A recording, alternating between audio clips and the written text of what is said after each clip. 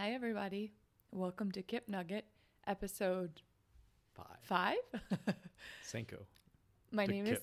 Okay. Oh, by the way, everybody, Kip is Dutch for chicken.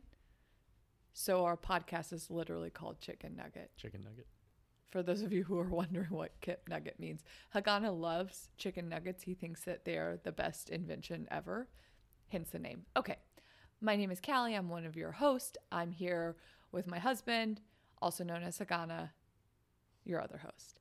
Mostly known as Hagana. Mostly known as Hagana.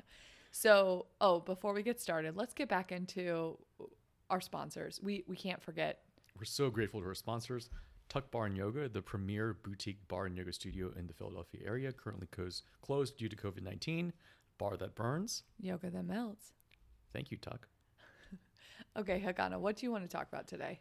So today I want to talk about a New York Times op-ed that I read this morning, and it was called "Disdain for the Less Educated is the Last Acceptable Prejudice," and it was talking about how let's just call it what is it? The ruling class, the political ruling class, is overwhelmingly highly educated, well-off people usually from very wealthy backgrounds, and it wasn't always that way.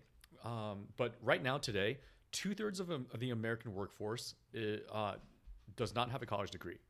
But 100% of senators and 95% of the House of Representatives have a college degree. And a lot of those people have advanced degrees as well. So is that really a fair representation of the people?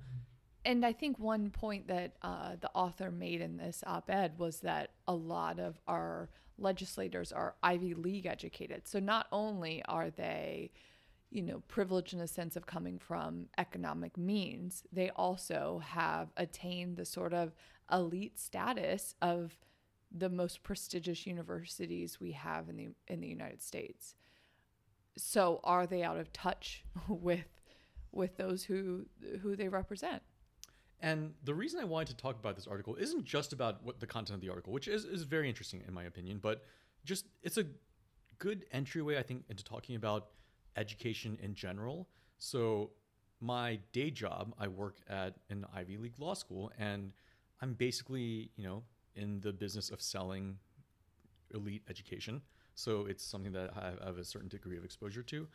And and especially with that recent college admissions scandal where a couple of celebrities celebrity parents, were, I think, convicted, and actually some of them are going to jail now over bribes essentially to college admissions officers for their kids.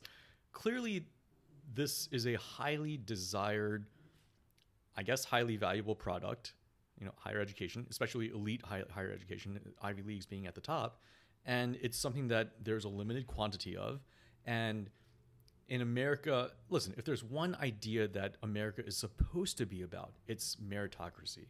It's the idea that maybe it's not a completely fair playing field, but you compete, and the best the most worthy are supposed to rise to the top, and we're supposed to at least have a fair game. And I think what has been exposed by the college admission scandal and the more scrutiny that all of these Ivy League education or the Ivy League schools get is that this isn't necessarily a level playing field at all. Yeah, I think we should frame this out in terms of our backgrounds. I actually went to the law school that Hagana now works at, and I went to that law school on a full scholarship, merit scholarship, not financial. I know some of you would question that. While, of course, I would have needed a full financial scholarship as well, but I don't think those exist for law school, do they? No, not really. Actually, No. You know what? This particular topic, I think, would actually benefit from us talking about ourselves a little more than usual. Yeah, so let's do that. So, Hagana, I think you're the more interesting person here. So why don't you tell us about your background? What schools did you go to growing up? What colleges did you go to? What was your sort of childhood like in terms of education? Sure. I don't know if I'm the more interesting one, but I knew from about age 6 or 7 that the best thing that I, as a Korean child, could do for not only for my family, but for my country and for the world and for everything is go to Harvard.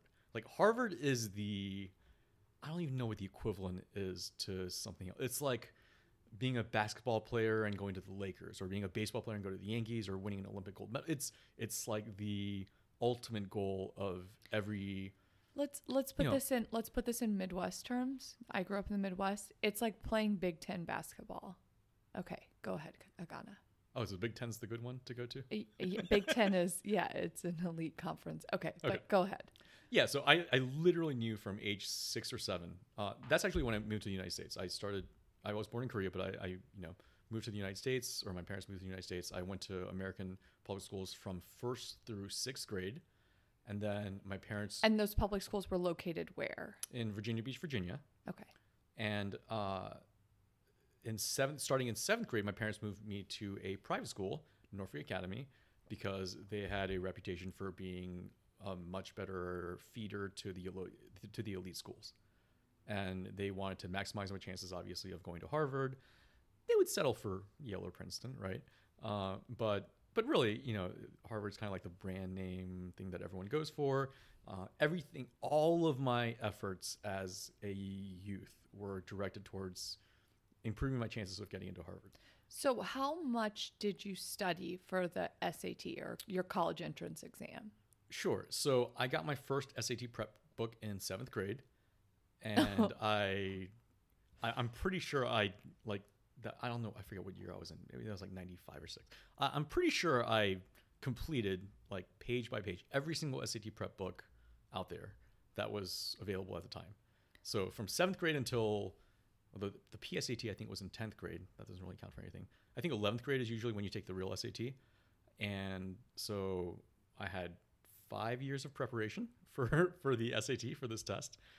Callie, how many years did you prepare for your college entrance exam? I was told by my high school guidance counselor that you couldn't study for the ACT.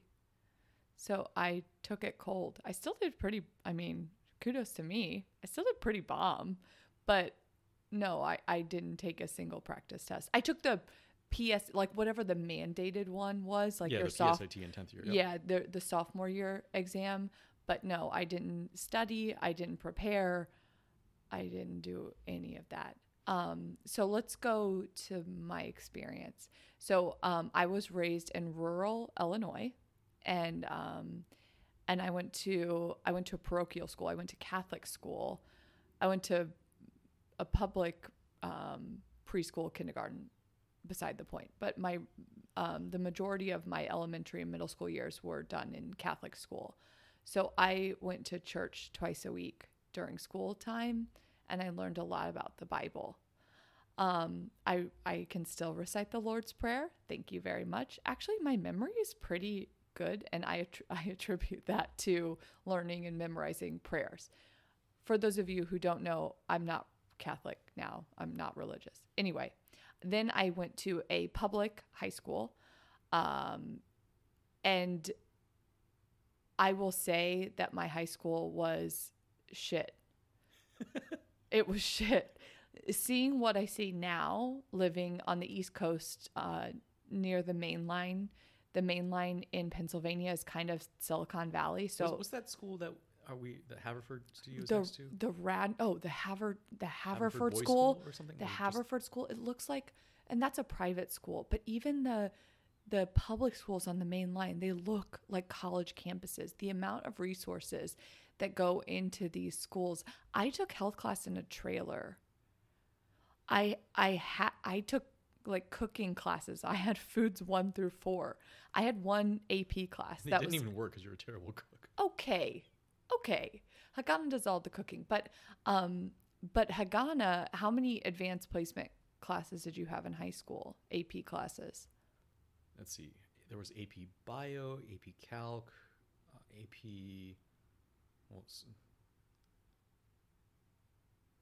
Chem, AP US History. Okay, you had a lot. Oh, yeah, I had one. I had one. There was one offering AP US History, and it was my favorite class.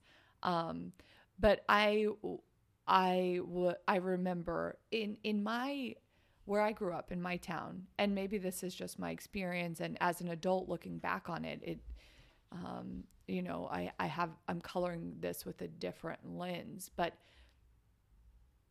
people were not seen as intellectual.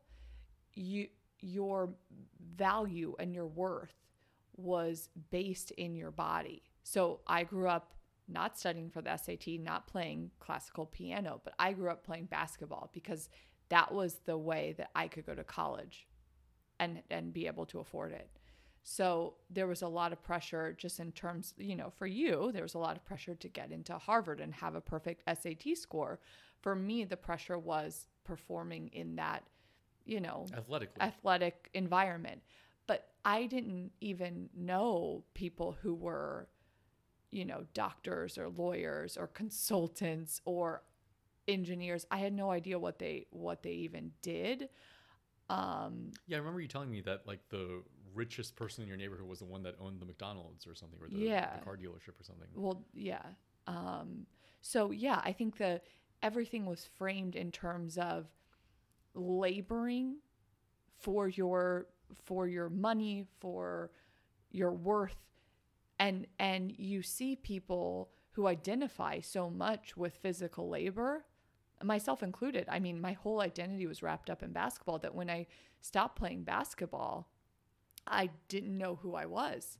Even though I was a very intelligent kid, I always got straight A's and I didn't even try. Like, it was just like, I didn't even spend any time on it. I was always doing conditioning and strength work and basketball and all that stuff. But you see men in my hometown who are injured on the job, and they become so depressed because your identity is so wrapped up in, and your value is so wrapped up in what your body can do.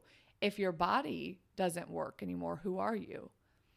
And I think that's a sharp contrast of I went to Hagana's Norfolk Academy reunion, and I saw, it looks like he has like Johnson & Johnson auditorium, like literally Johnson & Johnson built them like a performing arts.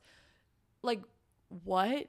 They had like an orchestra room. Like, I don't even think we had a music place in my high school. Like, the amount of resources, and granted, Hagana went to a private school. How much was tuition for your school? Back then, it was $4,500 a year. This was beginning in 5, 6 maybe. I think that the Haverford School on the main line next to one of our yoga studios, I think that's closer to like $40,000 a year. Yeah, I mean, granted, this was almost 30 years ago. Right. So now, what is it now? Can you just Google it? I'm just curious. Keep talking. Yeah. But yeah, I think that, and just continuing on with my education, I went to a public college. I went to a directional state school, and I chose a school based on basketball. And granted, is this a failure of parenting or high school guidance counselor? Callie, why didn't your college guidance counselor or your college admissions counselor tell you about this? I have no idea. Like, because you didn't have one. Yeah, no, we had one. To be clear, Norfolk County had we had a guidance counselor for like high school stuff, and then a college admissions, a separate college admissions counselor. Oh yeah, no. So we had like a part-time. She was my English teacher my freshman year, and then she like part-time would talk to you about any issues you were having or whatever. But I specifically remember asking the question about college entrance exams and the process and like affording college, because that was my big concern. And I had, looking back now, knowing what I know now, I could have gotten a full academic scholarship at a lot of schools. And I did get a full academic scholarship offer at one of the other state directional schools, but I didn't apply. I applied to 2 schools. I applied to 2 schools, and they were both for basketball purposes. But yeah, our guidance counselor, she was the person who told me you couldn't study for the ACT, that it was not an exam that tested what you knew. It's an aptitude test, so you don't need to study because it's just testing you based on, your aptitude, your ability. So you don't have to have any preparation, which is just flat out wrong. For those of you who are parents who are going through this process, guys, you can study and you can, it's a skill. You have to learn the just test. Like athletics. Imagine if there was a test that said, how high can you jump or how fast can you run? And then someone else tries to tell you, oh, you can't train for that. Right. You're just supposed to be naturally. No, right. It's a joke, obviously. Right. So I chose schools based on basketball, and I went to school for basketball, and I finished college in 3.5 years, even with a transfer with a 4.0, because it was a joke of a school. Like, I don't mean to belittle that, but like, it certainly wasn't rigorous in the intellectual sense. So I was able to get by pretty easily. Okay, so now I think it's fair to say that you are well aware of the full range of types of schools, tiers of schools, quality of schools, etc. Right. And just to bring it back to this article for a second, what do you think of the fact that all of our legislators, I mean, it's essentially all of our legislators, right, are chosen from among people that go to these very, very elite schools? And just to fast forward a little bit, and you went from the state directional school to an Ivy League law school, and so now you have plenty of experience with the type of people that turn into legislators as well. Right, but let's clarify how I got there, because I think this is an important point. So for me, I never knew that this existed. I thought that's like, I was always told by my, family and by my high school people, whoever they are, let's call them counselors. That's very generous. But I was told that calculus is calculus everywhere. Science is science everywhere. So your education isn't going to be different based on where you go to school. Accounting is accounting everywhere. This is blatantly false. I graduated from my state directional school making $27,000 a year, working for a startup wellness center where I met Hagana, and where I was exposed to people who were not like me, who were from different classes, who were different races, who were educated, like actually that had marketable skills. And I had a woman who was an attorney, she was a personal training client, sort of take me under her wing. And she was the first person who told me, hey, you're really smart. You can do other things. How old were you though? It was 21. 21. And it wasn't until I met Hagana really broke it down for me that you could sort of prepare for these entrance exams, especially for graduate school, and that there was a lot of money at stake, and that with my 4.0 GPA from undergrad, I could potentially go to an Ivy League top 10 law school for free. And so I studied the shit out of that LSAT exam, and I took every practice test there was, and I was consistently getting perfect scores before I took the exam. So fast forward, I get through law school. What kind of people did you meet in law school compared to undergrad? Oh my God, it was like a whole different world. I will say, I knew that I was able at this point, and I was 27 when I started law school. So I had significant work experience before law school. So I had come into myself a bit. I was pretty self-assured. But I will say, meeting kids who went to Exeter and Princeton. And you'd never heard of I didn't even know what Exeter was. And who had gone to Princeton. It is intimidating to say, oh, I went to Northern Illinois University. I remember my first, after first year, I worked for a big New York law firm. And they didn't even, they had you fill out a profile for the employee intranet. And they didn't even have a drop down for my college. They had to add Northern Illinois University. I was literally the first person who's ever worked at this very large, prestigious New York, white shoe kind of law firm. And I can certainly assure you that no one else from my hometown has worked even in an environment like that. So yeah, I can tell you that it was humbling, but the satisfaction of law school exams being blind graded. So I knew that there was no, potential for my background to hurt me. While I will say I know I had to work harder than everyone else because I was playing catch up. I hadn't taken any pre-law courses. I hadn't been in a competitive intellectual academic environment before. So I know I worked harder than everyone else. And I like to think I just worked smarter because it's not like I worked a lot, but I spent time and I was present. Okay, don't roll your eyes at me. You know I did. But the satisfaction of getting really good grades was really fun. Okay. Enough of that. Okay, but it was. No, back to the... But I will say that for the people that I straddle these two worlds, right? And my Facebook feed shows that. I have the people who aren't as, haven't gone through these advanced degree programs and maybe haven't worked in these sort of corporate settings. And then I have my, professional and law school friend group, and they battle on Facebook. And it's weird because my law school friends are like, who are these people? Like, because the race comes up a lot and politics comes up a lot. And I will say that for the folks who comment on my Facebook feed from my hometown, they are typically less inclined to be open-minded to other ideas. They are quick to shut down conversations. Whereas I think, again, this is a generalization. There are certainly exceptions. Whereas generally speaking, my law school friends are generally more open.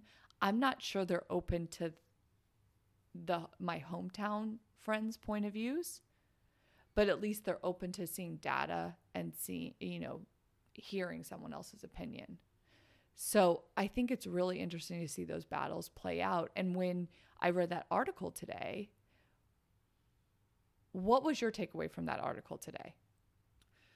So there were a lot of takeaways, but one was that governing politics, what do you want to call it, public service, is very, very, very, it's a very different function than the other professions that elite institutions or highly educated people tend to do. Like, if you're going to be a doctor, right, you don't want a diversity of educational accomplishment, right? Right. No, you want the best. You want a specialist. Yeah, you want specialists. You want highly educated people being doctors. Governing is very different because I personally feel like the most important thing in good governance is good intentions. And good intentions is not taught by elite educations. And what I mean by good intentions is, going into govern with the idea of truly being a public servant and making choices that benefit the most people, not that are just self-serving. Because sometimes, and one thing I hate about the arguments of why we need to either pay people more or whatever is, the best and the brightest won't want to be president or senators if they don't get paid this much or if they don't have all these other opportunities. And it's like, no, if that's how someone's intrinsically motivated, like they need that, whatever, they're not going to be a true public servant anyway. So I did very much sympathize with that part of it in the sense that you need the people with the right intentions there. Yeah, no. And education is no guarantee of that. I agree. And to give an example of a working environment that doesn't adhere to that rule you just proposed, federal clerkships. So law school graduates, typically, if you go to a top tier law school, you have two paths. You have three paths. The first path is for those who really have... This is going to be way too long. No. To abbreviate this. Okay. You go with the money. You go with the money, big law. Hold on, slow down. Okay. We talked about how 100% of senators and 95% of people from the House of Representatives are college graduates, right? Overwhelmingly, Supreme Court justices are from exactly three schools. Three schools. Harvard, Yale, Stanford. Yeah. And if you don't go to one of those schools, you have almost no shot of ever being a Supreme Court justice.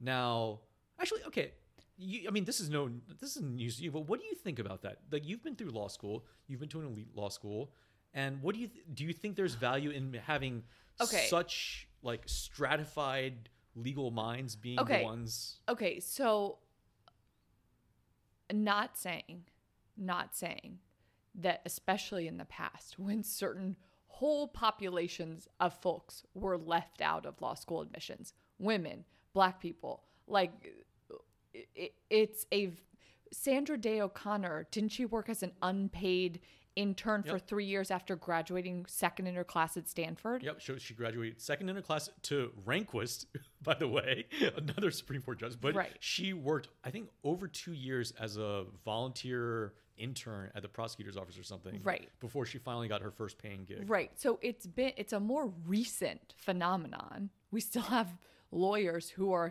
working who were not accepted into schools that they should have been accepted into. They were left out of the process. But let's assume now that a good LSAT score and a high GPA means you get into HYS, Harvard, Yale, Stanford. The problem with that is, for folks like me, had I not met you, and I would not have gone to the law school I went to. I wouldn't have gone to law school.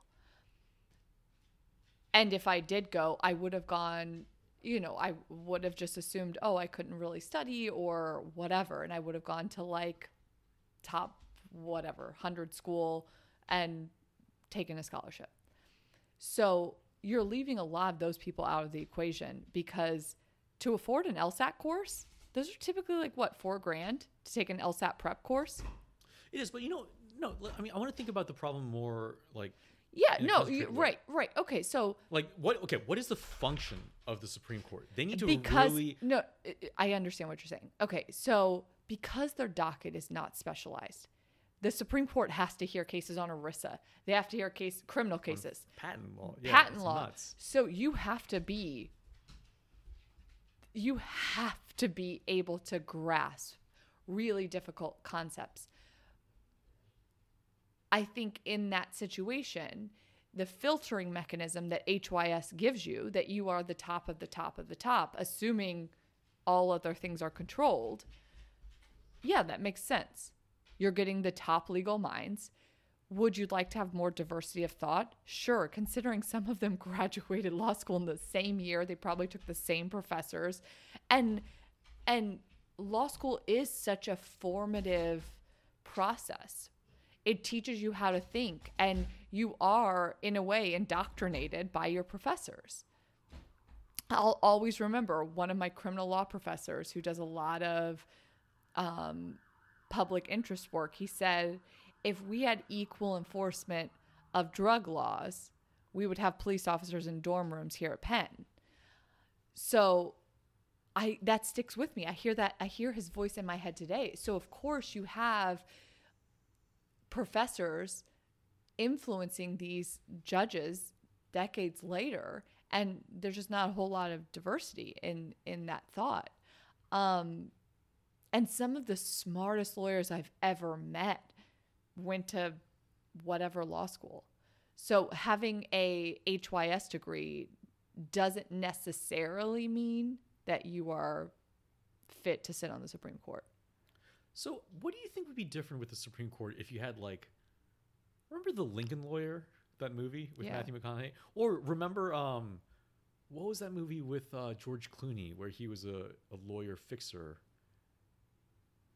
I don't know. It was some kind of pharmaceutical case but anyway. Wait, was that Up in the Air? No, not Up in the Air, no. But listen, if you think of the TV lawyer, the courtroom brawler that we as children or people watching pop culture, those types of just knockout fighting type lawyers that are gritty, wouldn't that bring some kind of value that I think is just completely missing from, of course, and this elitist thing and Hagana, even looking at my Facebook feed, let's say I didn't grow up where I grew up, I would be completely isolated from the problems and issues of the working class and the poor. I would be in my little bubble, living my life, getting my nice salary, and, listening to other very educated people spout the same ideas. So to really have to have the capacity to even understand what it's like to be poor, I think would be beneficial for someone who is determining some of the most important cases in our society. So I don't necessarily think you even have to have a brawler lawyer. You just have to have someone who is in touch with poor people, who's been there. Like someone who spanned classes, and not just someone who was raised, who went to Exeter, who went to Harvard, who went to Harvard. Think about all those people that are wrongfully convicted, right? And then teach themselves the law in the prison law library. I know, and that's... do their own appeals, and then they're exonerated? I know. How is that not the resume of a Supreme Court justice? No, I completely agree with you. But I will say, just given the breadth of the docket, you want someone who has the ability to learn. And obviously that person that you're talking about has the ability to learn. Right. And you don't need 9 super technical like experts either, right? No. You know, like you... Well, because honestly, let's be real, guys. The way it's not like the Supreme Court justices are doing the real legal work here. They hire clerks. And their clerks are the ones who are digging into case law, who are presenting the research to them. So you're relying on clerks from those top 10 law schools that we talked about earlier. And again, those clerks, typically speaking, like there were a few other folks in my law school class who grew up poor, but the vast majority did not. So they just don't even have the understanding of working class people. You can try to understand, and everybody does. They try to understand, but it's not the same as living it's completely different. And so, I mean, I think a lot about Alexandria Ocasio-Cortez. Yeah. And, you know, when I first heard about her, I was a little bit skeptical. Like, I thought she was one of those, like, kind of like, not celebrities, but like, you know, the idea, it was like a Cinderella story, right? Oh, a bartender just runs for office and then is elected and takes out this incumbent. But then, like, I think about the real concrete value that she's brought as a congresswoman from a completely different type of background, right? Like, when she first was, I don't know if the term is inaugurated or whatever, but when she first talked about going to the Kennedy Government School at Harvard and then being taught how to manage and use lobbyists, she's like, wait, what the hell is going on here? We're not being taught how to be like governing people or Congress people. They're just telling us like how to just like, you know, prioritize the different lobbies. She's and like, this how is to ridiculous. fundraise, and like, yeah. I mean, that blew my mind. I should have known probably, but that just hearing it from her, like as it happened, she was just tweeting this stuff and putting it on Instagram. And I was like, why hasn't anyone done this before? And this is something that would never happen with someone who went through the normal. Right. Because it's almost like it almost seems to devalue the institution and the office, right? When you really open the curtains. Yeah. Like when you really open the curtains, and this is true for anything. I mean, you know, I get really cynical. The more I learn about anything, the more shit it is. And yeah, I think when you shine a light on that, you have this interest not to share those things as an elected official because you're so excited. You just got elected. You're in this new role. You go to your legislator school. And guys, just so you know, judges do this too. Judges go to judge school. Like, you have to learn how to do the job that you've just been elected to do. You hesitate to share that sort of information. So I applaud her for doing that. I mean, it's so important for the public to understand that legislators don't work for us. They don't work for us.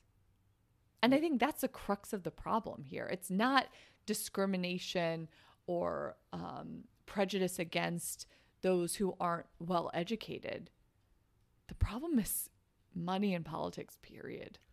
Okay, so to bring it back full circle, clearly being highly educated is no defense against those temptations. Right. Like, if you or I were elected, like Congress people, like, I'm sure we'd be, you know, subject to the exact same temptations as everyone else, which is why I, you know, one of my first thoughts when I read the article was, yeah, you can't teach or train or screen for the qualities of true public service, of putting the interests of your true neighborhood common man, all that ahead of. Well, yeah, but I think that that's ultimately the issue, right? The folks who are able to scrape and get elected, electability does not make you a legislator. You and I both know that sometimes elections work out in the total opposite way they should. I mean, even for us, we'd both be really great public servants. Like, we would read and we would understand, but we would never do it because we don't want to go through that process, and we don't want to put ourselves through the rigmarole of, being scrutinized for every word. We couldn't do this podcast. You know what I mean? Yeah. Like, it takes away so much freedom. We're not willing to give up because we love our lives. But we're excellent. We would be excellent public servants. And so I think that ultimately, because of how our elections are structured and the fundraising mechanisms and the way money trickles down from, the party leaders, it leads to the Jared Kushners of the world being elevated and not the Hagana Kims.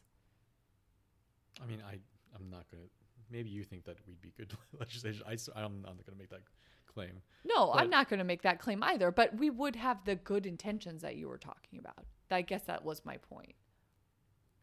Yeah, and they always say but the best leaders are sometimes reluctant leaders, right? Yeah. There are people who feel like they are forced into doing it because no one else can do it better, or at least ideally, right? But then what really happens is the people who are interested in all the trappings and rewards of political leadership are the ones that actually pursue it. Yeah. I think that the one thing that I would want to fix, the one thing that I think is so effed up about our society is that your zip code dictates your future, where you're born. Nobody wins. I mean, not everyone can win the parent lottery and be born on the main line and go to Radnor High School, where one of our friends went to one of the high schools on the main line, and tourists literally came to her school's parking lot, to see all the kids' fancy cars. Like, that was a regular thing. Like, there's just so much money and resources wrapped into one area. Whereas you go to, city schools and you don't see that. And we don't have real socioeconomic mobility in this country. We like to pretend we do. Ooh, the illusion of feeling like you could get anywhere. I'm honestly one of the few people who I know who has been able to elevate themselves from XYZ point in life to making a nice life for myself and creating wealth for our family. And that's only because I met you. We have just enough social mobility that most people know someone who knows someone who did it. Right. But you have to be exceptional. It's not like, generally speaking, better people do better. No, it's the absolute best people will, yes, do better than the mediocre people that were, whatever. But it's anecdotal, and the real data shows you that most people, where they're born determines where they're going to end up and how they're going to end up. And that is a sin. Again, I'm not religious, but it's a sin. How do we structure our resources and allocate resources so that all kids don't get the same? I have no idea. I mean, this is something for definitely another episode. But, yeah, we can talk about this later. The educational inequality, and just, I'm going to guess most people who ever listen to this are probably in a decent position, right? Yeah. The amount that the people that are currently privileged would have to give up for that to happen is huge. All those people at all those, the good school districts. Let's say you just took away all of it and just said nationally, every single student will have the same amount of funding dollars dedicated formula to them. Yeah.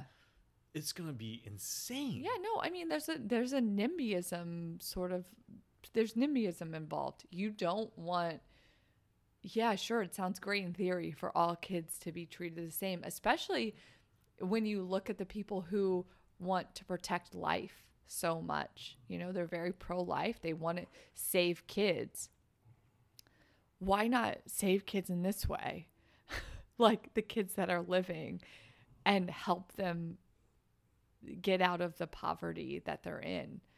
Help them not rely on school lunches to be fed. I mean, that part is, I mean, I can't even believe we still charge for school lunches. If we're really the richest nation on the earth, like every single child should have health insurance until they're 18. Every child should have guaranteed meals until they turn 18. Like that should just not even be a question. There should just be public kitchens. If you're a kid, just go there, get your food. Like, or just you literally be at like a developmental disadvantage because and you are at a developmental disadvantage. And we have food deserts, and the kids who are on reduced lunch get the peanut butter sandwich. It like singles them out. That literally makes me, I feel nauseous when I think about that, because as a kid how much it means when your shoes are from Payless and everybody else is wearing Nikes. You're made fun of. Like, why would you help other kids identify those kids who are on reduced or free lunch? No, it's absolutely disgusting. It's like I wasn't one of those kids, but occasionally I forgot my dollar, and so I would get and I still felt shame like getting just the peanut butter sandwich because I forgot my dollar, and they're like, okay, now you get a peanut butter sandwich. Well, everyone else gets tacos or whatever. You know, it's disgusting. That it really is disgusting, especially because we understand that kids get bullied for being poor. If your uniform is dirty or your clothes have, you wear the same shirts. Like, I remember growing up, I would wear the same shirts. When I finally got to go to public school, I would wear the same shirts. And I remember all the other girls commenting. No, I still remember the Yo Mama jokes about Payless. Yeah. They're like, kids are brutal. And to make life harder than it already is, if you're a poor kid, it's just, I can't.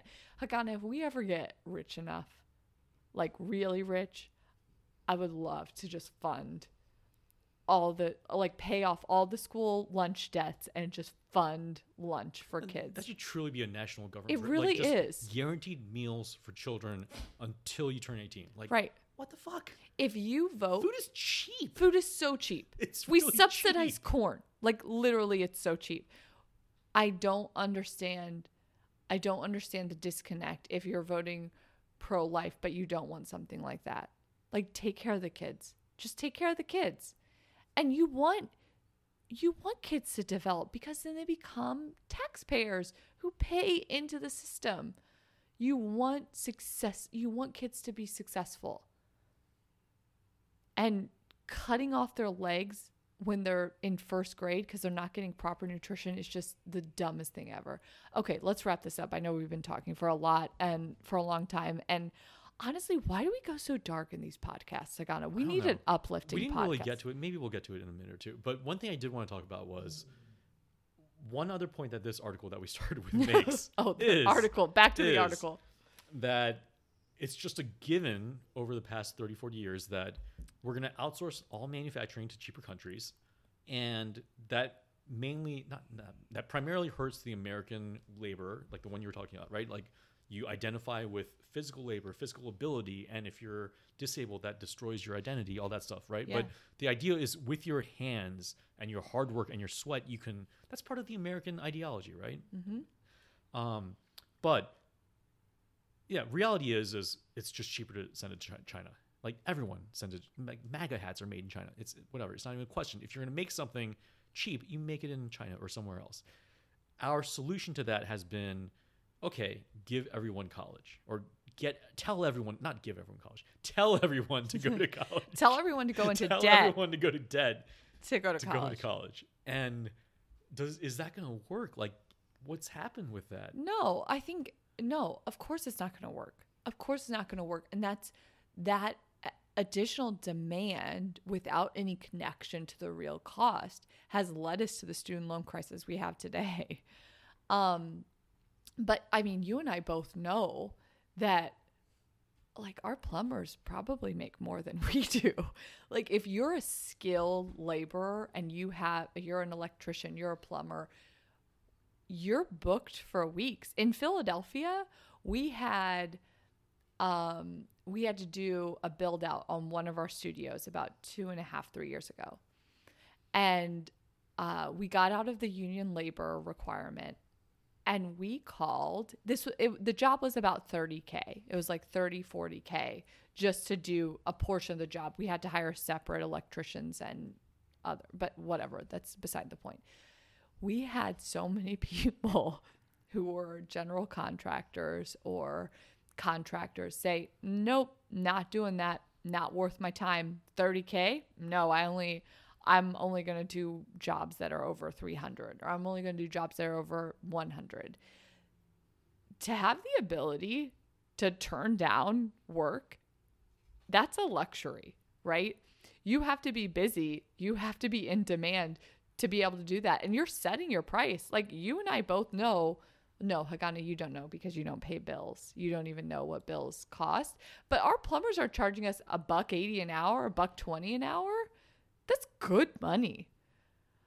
And so if we can have sort of more tradespeople, more skilled laborers, that's helpful to our economy. That's helpful. But again, back to the article, one of the problems with that is there's now like people with college degrees look down on people. There's like a social price you pay for not going to college.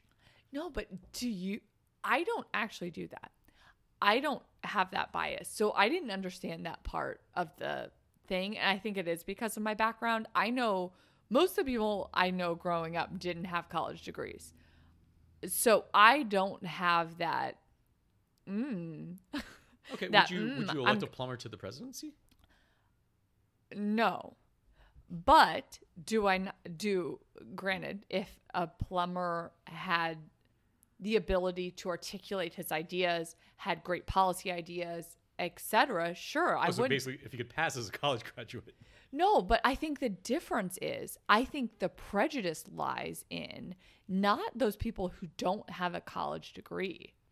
I think, again, I'm speaking generally here, the disdain or prejudice I have against people is those people who aren't open-minded and who aren't open to new ideas or, reading research or looking at data. And generally speaking, there's a correlation between those who don't go to college and that sort of behavior. So that's what I look down on, the closed-mindedness, the inability to continue to learn as an adult. Okay, that's actually a really good point. Because now I'm thinking about, even at Penn Law, like the professors that I really admire, they are still learning. And if you have been in that environment, that means like, okay, let's say you're like a 35-year-old PhD candidate. That means you've spent like almost all of those 35 years around people that you admit are smarter than you. And then you keep absorbing new information from those people. Right. I mean, even for us, we continue to learn. Like we learn for this podcast. We'll be like, oh, let's look up the rules related to when we were talking about the mortgage crisis from 2008. We wanted to look at what the products were today that the financial services industry was touting. And now it's CLOs, collateral loan obligations. But like we are still interested in learning. And I think that's because of our education, and that's because of our environment and because of each other. Like we like to talk. So you're saying that the real value in education is the knowledge that there's always more knowledge out there. Yes. And I think that at least again, my experience and what I see on my Facebook feed is that those people who haven't furthered their education by going to college, that's a default way to do it. But like you said, the prisoner who reads the law and, learns how to file for expungement and all, that person I would never harbor any sort of bias or prejudice against, because clearly that person is willing to learn and willing to continue to develop as a human being. Whereas I think other people stop. They think, oh, my education is done. And also, they're doing physical jobs sometimes that are tiring and exhausting. Who wants to like go read after you've done, 10 hours of cleaning houses? I've been there. You don't. So I think that's where the bias exists. I think that article was flawed. His premise and his conclusion were both flawed. I don't think that there's discrimination against those that are not college educated. I think it's against those who are closed-minded and who refuse to continue to learn. I mean, that makes sense a lot in today's context with relation to like the COVID crisis. Like, it blows my. It's okay. So we just watched two. I'm not gonna get into politics here, but we just watched the DNC, the RNC, and in a sane world, there would be very little disagreement about what to do about COVID. You just listen to the fucking experts, Right? Like, just Fauci. You just let the smart people who deal with this their whole lives and spend their whole careers doing this just do that. And I would expect there to be two different proposals for how to rescue the economy. Right. And that's what it should have been. That's what the past few weeks should have been. Agreement on what to do with the COVID. Just let the doctor, whatever, epidemiologist handle it. And then you can disagree about how to economically solve this problem. But we didn't have that. And yeah, no, it makes sense. Like there is, I mean, it goes back to that quote by Asimov, right? I'm going to read the whole thing because I have it in front of me. Oh, God. There is a cult of ignorance in the United States, and there has always been. The strain of anti-intellectualism has been a constant thread winding its way through our political and cultural life, nurtured by the false notion that democracy means that my ignorance is just as good as your knowledge. Amen. Amen. My ignorance is just as valuable as your knowledge. Amen. That is the fundamental problem. I have nothing to say that's better than that quote, so I'm just going to give up. Yeah, That's that's good. Let's end good. there. Thank you very much, Tuck Bar and Yoga, for your sponsorship. Bar that burns, yoga that melts.